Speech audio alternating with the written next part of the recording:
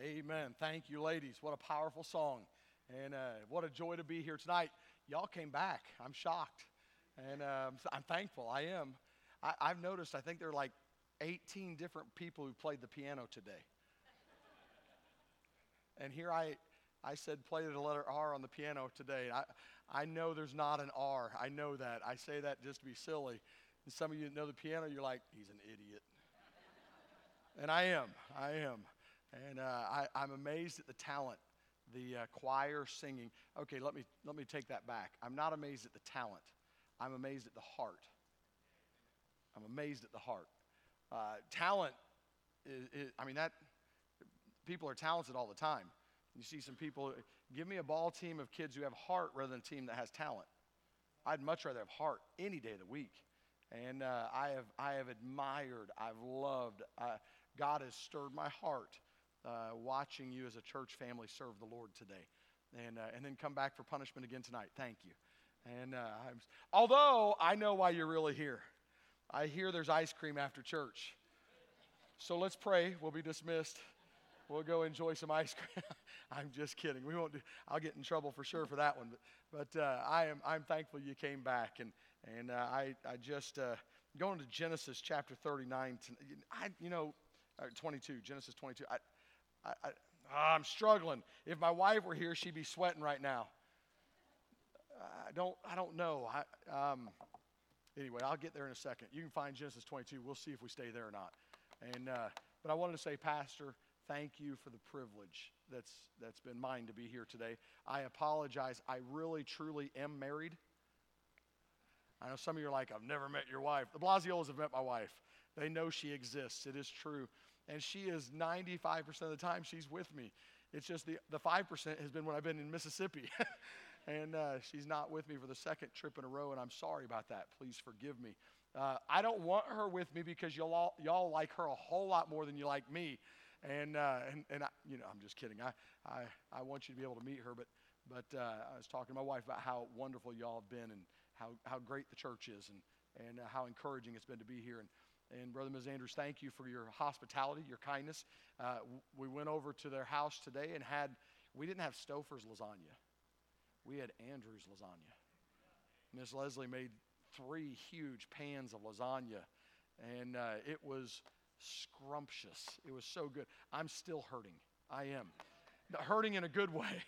I finished eating too much, and then she said, now it's time for dessert, and it was good. I'm telling you, it was cobbler with ice cream, a la mode, and those teens, I love ice cream. I know you didn't know that, but I enjoy it. I did stop and get you a little something. I was looking for the yard, and I finally found it. And I want you all to enjoy a date night, and if you have to take Miley, you can. But there's a gift card in there for you too, and I want to tell you thank you, and I love you. Thank you for your leadership. You're a blessing, my friend. You're a blessing to me. God bless you. Amen. You got a fantastic pastor and pastor's wife, and a pretty okay teenage daughter there too. And I'm just kidding. Miley, you're a blessing. I'm going to change it. Let's go to Job. Genesis is good too. Read it later tonight.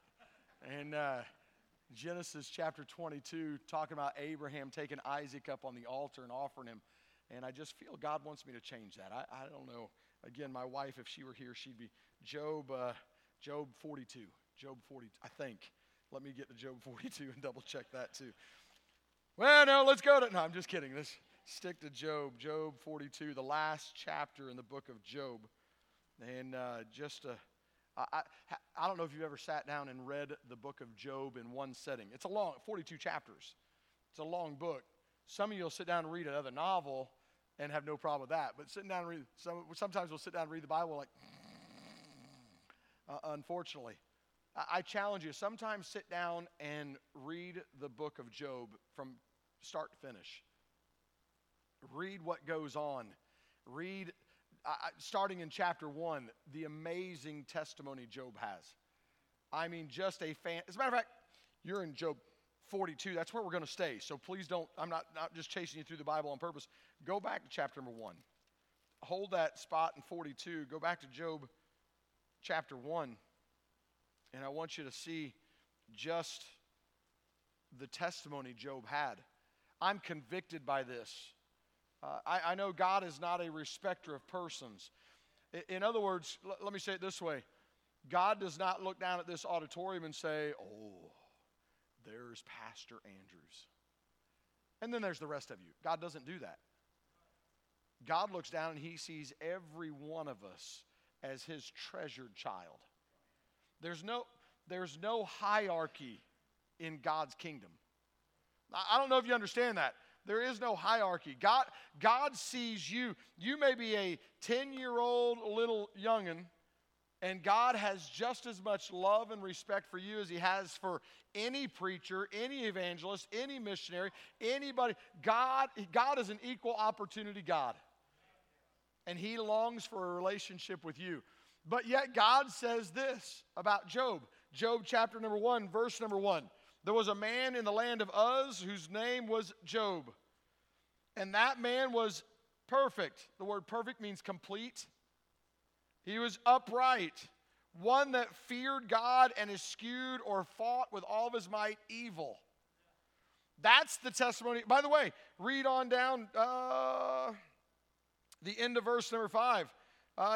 It may be that my sons have sinned and cursed God in their hearts. Thus did Job continually, talking about praying and seeking God.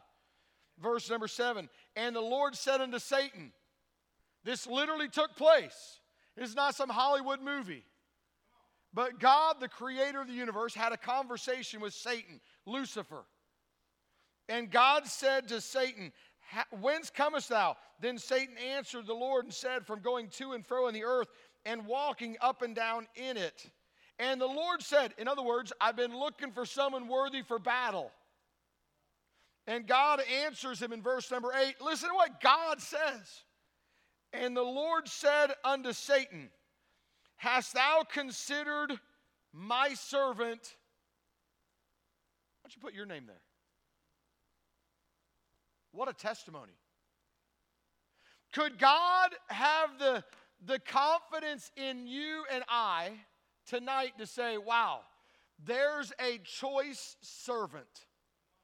There's someone who loves God more than they love their bank account.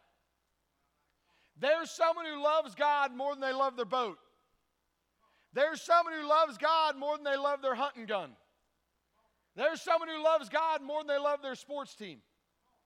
There's someone who loves God more than they love themselves. And literally, that's what God's saying. I mean, I'm not even supposed to be in Job. We're supposed to be in Genesis. Here's a man God looked at and said, wow. Look at the test. I have to ask myself, would I even be a little speck of dust in Job's house compared to the test? I'm just blown away to think that God, the Creator, looks at his creation and says, there's a man who desires to do right. Is that us? Central Baptist Church, is that you? Do we, by the way, mom and dad, would your children say that about you? I think the truest litmus test to any of us in our Christian life is, what does our own family say? Don't ask my children, but I wonder. I mentioned something in Sunday school this morning about a trial I went through. My daughter, one of my daughters, I've saved the message, I've saved the text. Both of them have said this, but one said it in a recording to me. They said, Dad, I've watched you. You've taught me all of my life. I was their dad. I was their youth pastor. I was their counselor. I was their chaperone. I was their disciplinarian. I was everything. They got to their senior trip in school, and they said, hey, Dad, would you please not go on this? This would be the only trip I've ever gone on in my life when you're not there. And she sent me a message. She said, Dad, you've taught me a lot over my life about the Bible. But she said, Dad, in the trials you've faced in life, in the last few months, you taught me more in those few months than I had ever learned from anyone in my life. See, God wants to use each of us. It's not just some fairy tale book. It's not just some storybook that we read. This is literally God's Word, and it's written for our admonition, for our growth, for our learning, for our application in our life. And I look at the life of Job, and I think, how in the world could God use Job? I mean, look at the guy. The guy, chapter 23, Job had lost everything. You look at chapters 1, 2, and 3, literally in just a matter of hours. And you know this. I'm not telling you. You've got a fantastic pastor who's taught you the Word of God. You know about the life of Job. But can I tell you, in a matter of hours, he literally lost everything. His family's gone. His finances gone. His fortune's gone. His fame is gone. Everything is demolished in his life. And now he has nothing. Literally, his own health is gone. We read how Job sat by the fire in the middle of the desert with broken pieces of pottery and literally scraping the pus of the boils off of his body. He went from everything to nothing. Talk about trying. And we think we've got it bad. Well, my favorite restaurant closed early tonight. What am I going to do? We think we've got it bad. Here's a man who literally went through the valley of the shadow of death. And yet in all this, he cursed not God.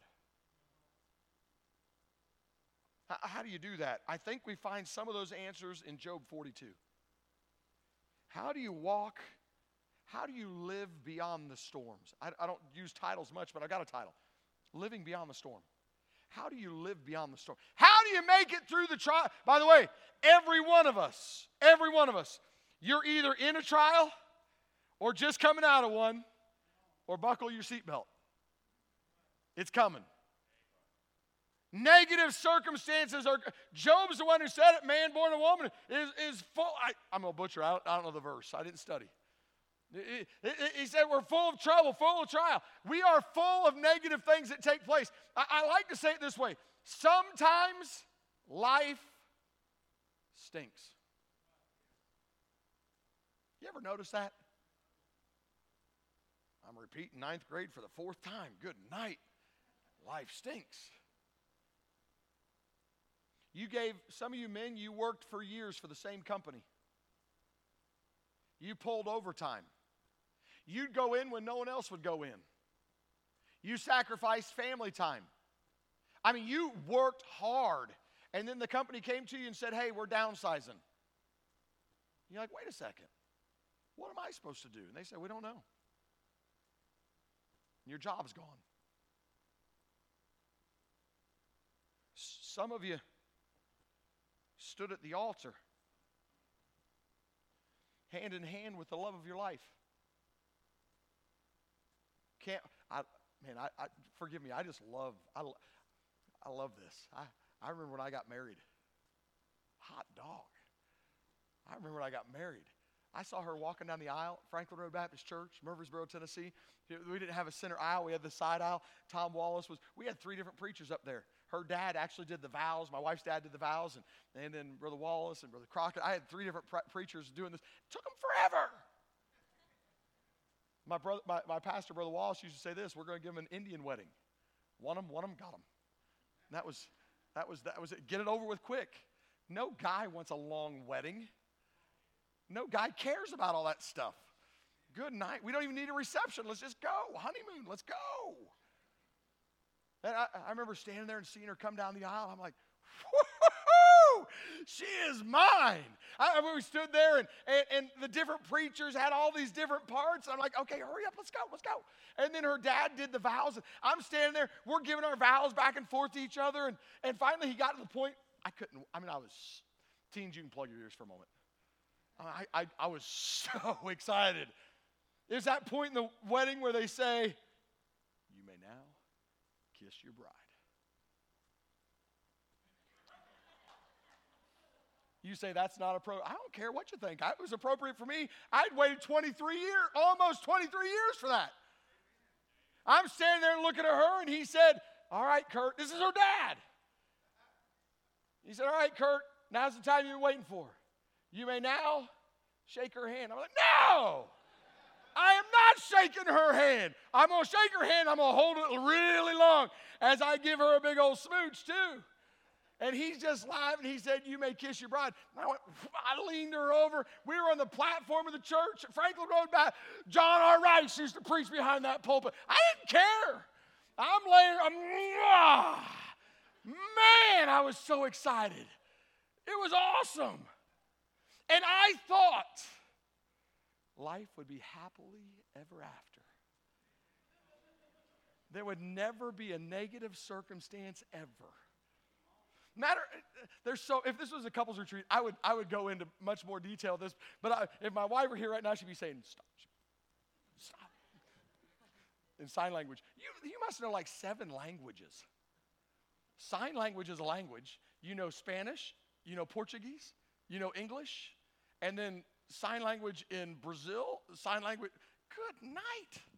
I don't even know English. But I know this. The truth is, man, I couldn't wait to get married. Then we went on our honeymoon. We went to the hills of Gatlinburg, way up on the mountain, got a chalet up there. And we went grocery. It was January 1st, so it was wintertime. We went to the hills of Tennessee, and we got snowed in. And you know what? We didn't care. We knew the snow was coming, so we went grocery shopping ahead of time. Amen, men? Yeah, we got steak. We got French fries. Well, potatoes, but I wanted them in French fry form. And we didn't get salad. Who wants vegetables anyway? We didn't get salad. But we got all this food. We went back up there to the mountains, and we said, we're going to have a steak dinner. I can't wait. We got the steak ready. I grilled in the snow outside. I grilled the steak. We got it all together. And then she was in preparing the potatoes for the form I like them, in French fry form. That's the only way to have potatoes. And amen. And so she's in there. She skinned all the potatoes. She's cut all the potatoes into French fry form. She cleaned them all. She put them in this pot. We had gotten oil. We poured the oil in the pan. I say we, she did. She put it on the stove. She got the French fries ready to put in the oil. And I walk in. I just finished the steak. I walk in. I said, oh, you doing the French fries? She said, yeah. I said, oh. I said, that's not how my mom does it.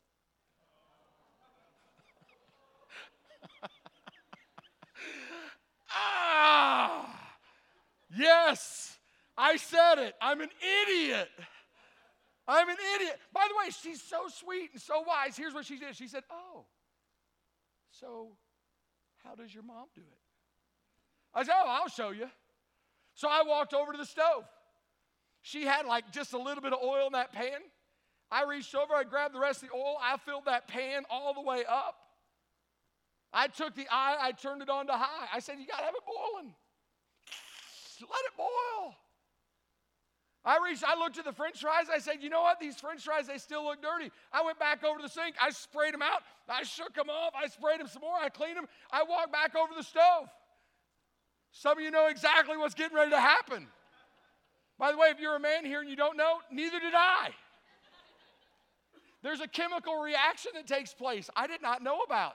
I learned biology on my honeymoon. Chemistry. I'm from Tennessee. Forgive us. We're not real bright over there. So I took that pan of potatoes and I dumped them in the oil, the boiling oil. And it was Mount Vesuvius. I mean, it was flames shooting up out, smoke all over. I thought we were going to burn down the chalet. My wife, after we got the fire out, she just simply said this. Here's what she said. If that's the way your mom does it, would you let me cook for you from now on? You think you got married, you're sitting there holding hands, everything's going to be perfect. There's never going to be a problem. We'll never say goodbye. Life's going to be grand, and then God called your spouse to heaven. Now you sit at church without them. Maybe my parents went through a divorce. Maybe there's a divorce that took place. And you didn't sign up for that. You didn't stand at the altar holding hands, looking into the love of your life, thinking, oh, well, one of these days, let's give it 3 years, then you'll be gone. You didn't plan that. Sometimes life stinks. You go to the doctor and you feel, do you remember the old skit we used to do, the doctor's office visit? Do you remember that skit? Where you put up a table, as a youth pastor, we just do corny things. You put up a table up there, and there's a lady who plays the role of receptionist, and she sits behind this little table. She's the receptionist at the doctor's office, and the first patient comes in, and he comes in and says, hey, I'm here for my yearly checkup. Feel great. She said, any problems? No problems. I'm perfect. I don't even know why I'm here. And, all right, just have a seat, doctor seat. And he goes over and he sits down, and as soon as he sits down, just a few moments later, some guy comes in and he can't stop coughing. He comes up and says, I mean, it's obnoxious. It's a skit. They go, and I need to see the doctor. And, sir, she's backing up. Yeah, just go sit down over there. He comes over and sits down next to the perfectly healthy guy. It's transition. And the guy sitting there is perfectly healthy. And the guy who came in coughing now feels great. He walks back over. Hey, I don't need to see the doctor. It's gone. He leaves. The guy over here is like, next guy comes in. He can't stop sneezing. Achoo! Comes in, backs up. Go over, sit by him. And he goes over and sits down. The guy who's perfectly healthy now starts sneezing too. So now he's, achoo! And it's a skit. I mean, this guy's dying up here. Achoo! Achoo! Next guy comes in. He's got a rash. I mean, he's just scratching all over. He goes over. You get the picture? He goes over, and this guy's over here now. He's scratching. He's having convulsions. It's terrible. Then the next person comes in. Pregnant lady. Walks over to the receptionist desk, big old belly out there, and says, I'm here to see the doctor. The guy sitting over there that came in perfectly healthy looks over and sees the pregnant, but he's like, takes off running. You go to the doctor and you feel perfectly healthy. Not a problem. And they treat you like a pincushion. They take all your blood and all that stuff. And then you leave. And I'm still great. And then they call you the next day. Hey, we need you to come back in. We don't understand what's going on. Something's bad. None of us like that call. Hold on. Can I tell you? Sometimes life stinks. Sometimes the car runs. Sometimes the car doesn't run. You open the mailbox and you think, oh, Lord, send a check. And he gets there, and it's a bill. It's not a check. It's a bill. How am I going to pay this? How am I going to keep going? I can't make it. Here's Job, who lost everything in his life. Look what the Bible says. Job chapter 42, verse number 1. The Bible says this. Then Job answered the Lord and said, by the way, there's been a ton of conversation. He's got 3 of the world's worst friends. Can I just encourage you, when someone's down, don't kick them.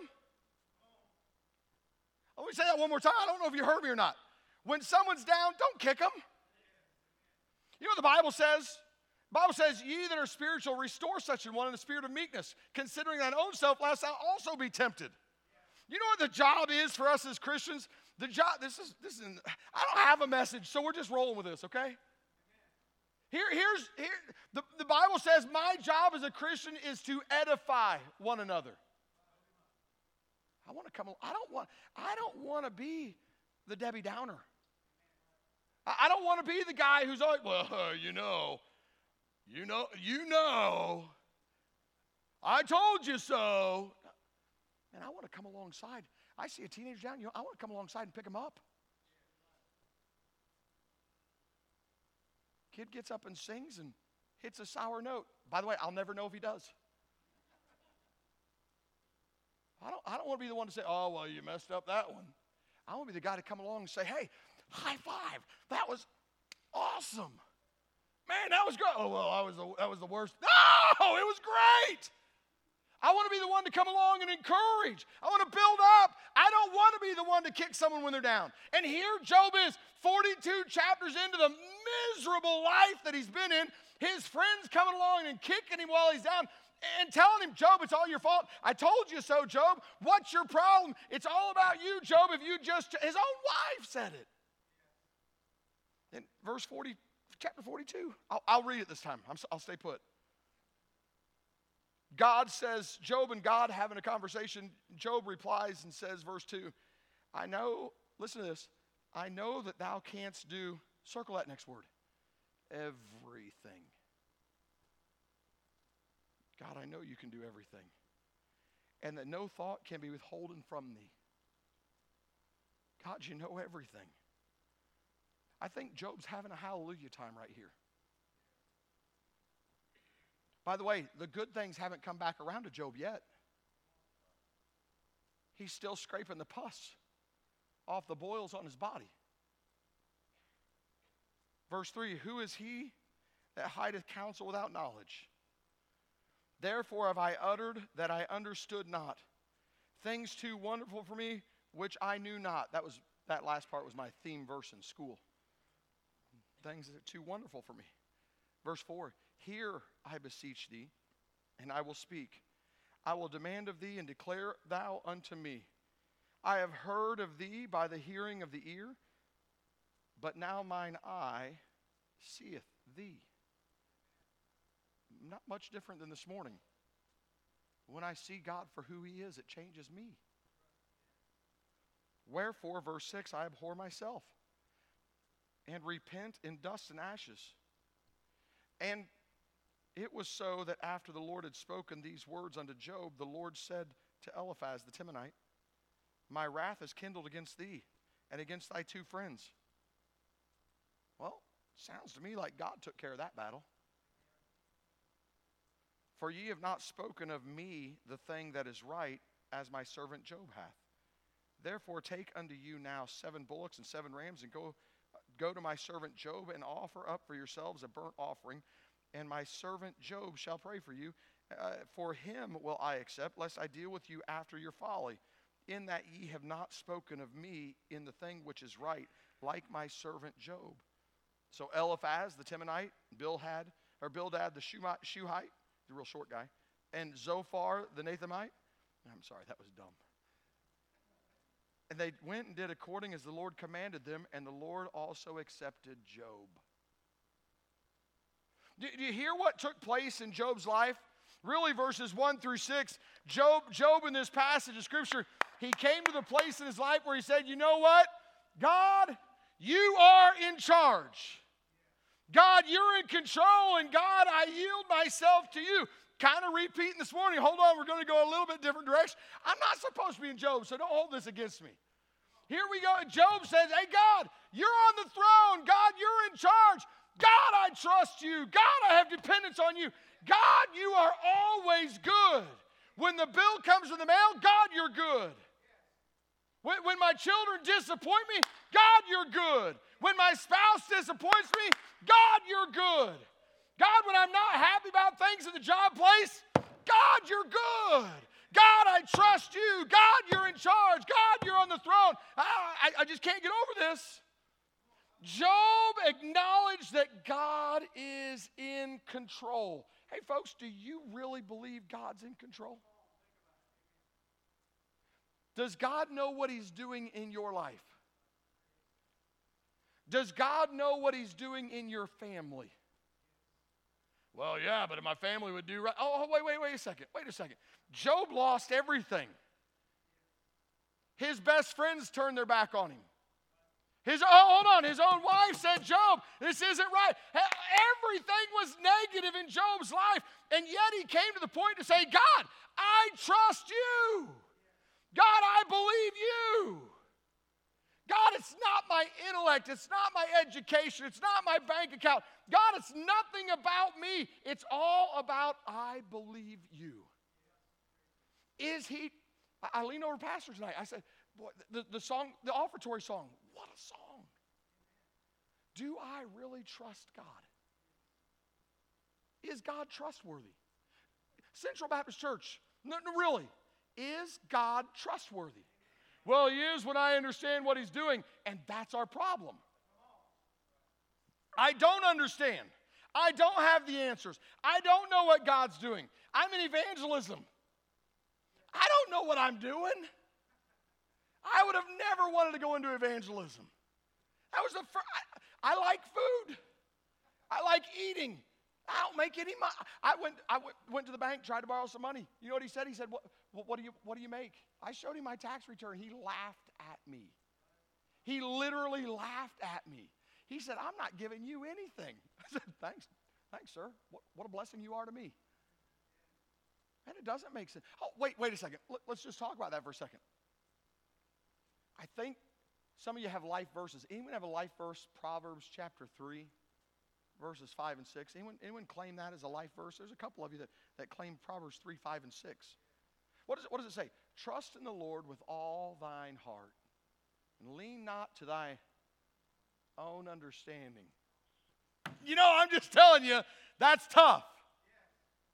In all thy ways acknowledge him, and he shall direct thy path. You know what the Bible's saying? It's not about what makes sense. Do I trust God? Do I understand? Do I have the answers? The answer is no. By the way, if we have the answers to it all, truth is, we're not trusting God. Is God trustworthy? Can I put my confidence in God? I'm here to tell you tonight, yes. And Job in verses 1 through 6 says, God, I'm going to trust you. God, you know what's best. Hold on. This is where it really turns for me. I think Job 23 is a pivotal point in Job. And I think right here, this is huge. Listen to what he says here. He says in verse number 10,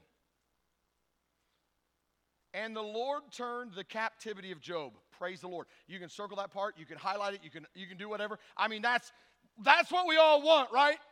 And the Lord turned the trial, the captivity, the negative. God changed it. And the Lord turned the captivity of Job. When? What's it say? And the Lord turned the captivity of Job when, help me out, church family. Wait, who are his friends? The three good-for-nothing guys that turned their back on him, stabbed him in the back, and told him it was his fault. I don't like it. I'm a preacher, and I just said that out loud. Please forgive me. I don't like that.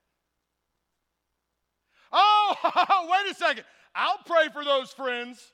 Oh, yeah, let me pray. Oh, dear God, let fire fall from heaven and consume them. Right now, God, may you be justified. Kill them. That's how I pray. That's not what Job's doing. The Bible says, verse 10, and the Lord turned the captivity, the chastisement, the punishment, the negative. And God turned the captivity of Job when he prayed for his friends.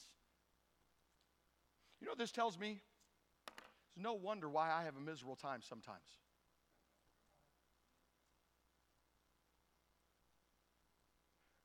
The ladies just got up and sang, you can pray. I'm a firm believer that we don't pray.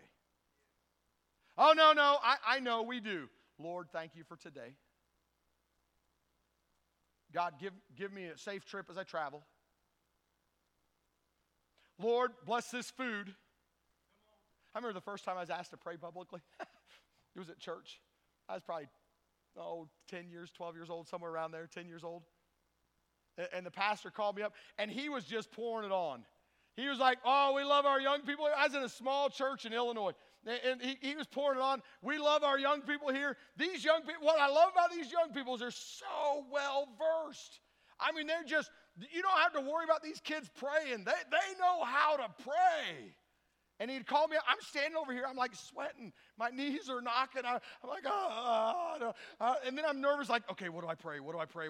In my mind, I'm thinking this, and I'm getting nervous and it's not easy being up here, just in case you wonder.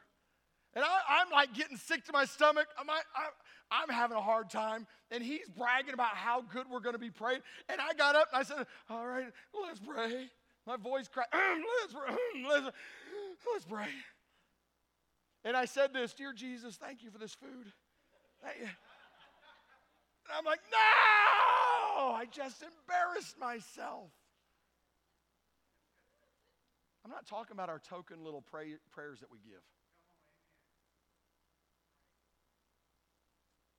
Let me ask you this past week, what's your prayer life been like? The Bible says, I don't know, 1 Peter somewhere, I don't know where it's at. I would that all men pray everywhere. 1 Thessalonians, pray without ceasing. What's your prayer life like?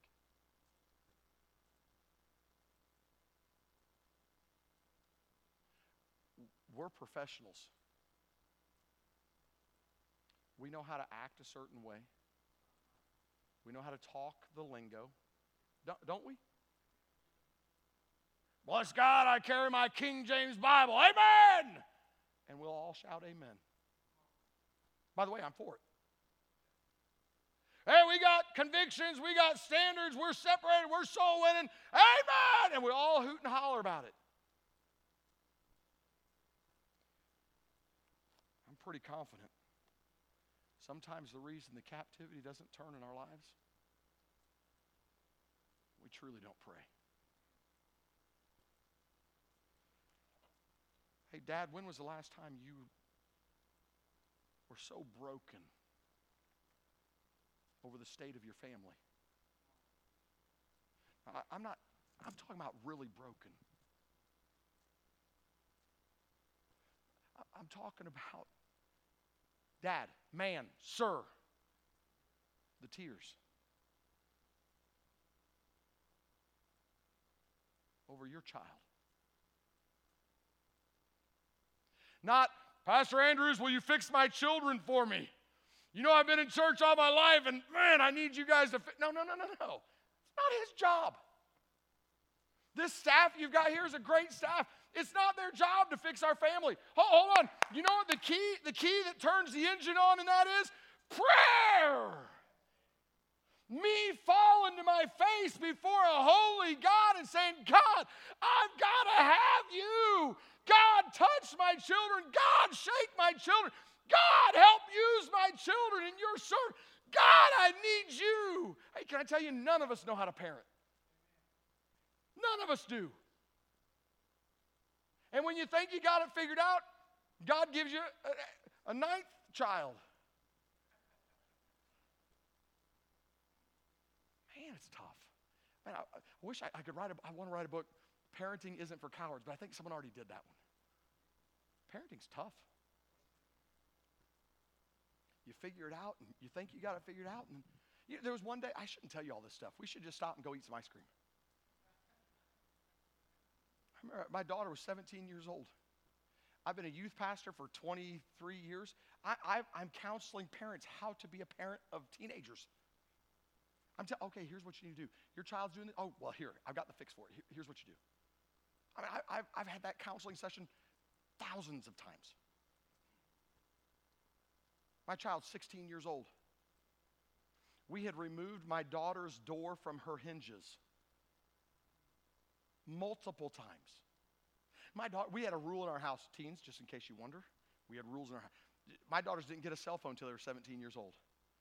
And that was only because they were driving. My daughter hit a curb and popped 2 tires and was stranded on the side of the road and scared to death and thought Creeper Dude was going to come pick her up and steal her. So we finally broke down and got her a cell phone. Then we said, no cell phones are allowed in your room. Amen. Not a bad rule. Really not much goes good on a cell phone. Anyway, I don't think I have to go there. So we said no cell phones in the room. I walked to my daughter's bedroom one day, and I was going to tuck her in. It was pray with her and tuck her in. They love for their back to get scratched, and so we'd make us. I'd throw the door open real fast, go run, rah! Jump on the bed, boom, right on top. They're under their covers, all cozy. Boom! I'm right on top. And then they say, "It doesn't hurt, Dad. It doesn't hurt, Dad. It doesn't hurt. You're fat, Dad. It doesn't hurt." And then I say, "Oh, it doesn't hurt, does it?" And I'd reach all the way around the mattresses. I'd grab a hold of the side of the mattresses, like, ah. They're like, "Dad, I can't breathe." Yeah, so it hurts, does it? Yeah, okay, fine. I'd scratch it. One day I went through the door open to come into a room, and there was this nice, bright glow that immediately went off. I thought, oh.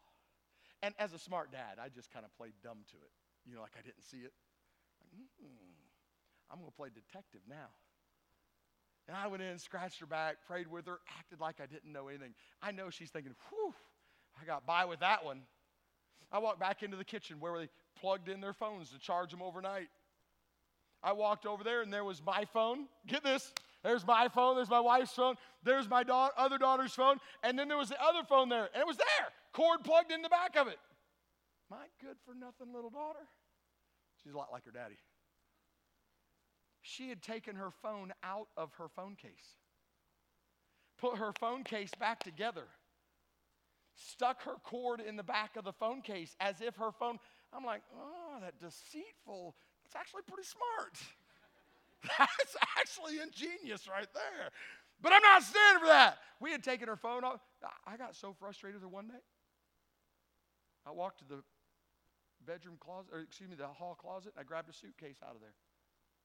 I don't know if this was right or wrong. Grabbed a suitcase out, and I walked. Here I am, a youth pastor, telling other parents how to raise their kids. I walked into the bedroom, and I said, I almost called her name. I don't want to give it away. And I set the suitcase in her bedroom, and I said, pack some clothes. Get out. You'll not act that way in my house. She's 17 years old. I turned around walking out. I'm crying. I didn't want her to see that.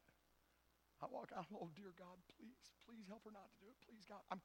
I'm playing a bluff on her. I walk out. My wife's out there. She's like, what have you done? No, you're kicking our dog. No, just stop. Just pray. Let's pray. My other daughter's in the room like, yes! I get her bedroom. This is awesome.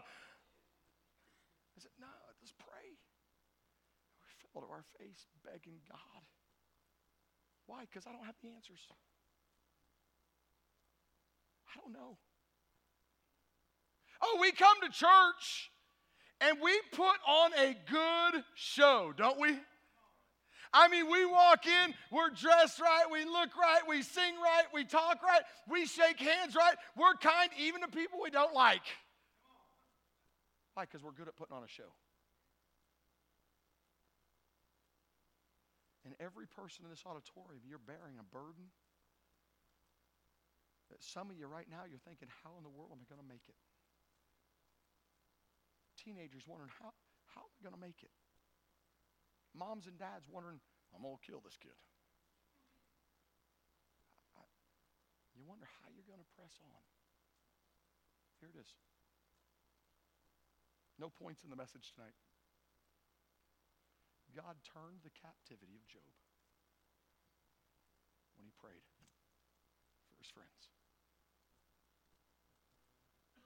I'm convinced we don't pray.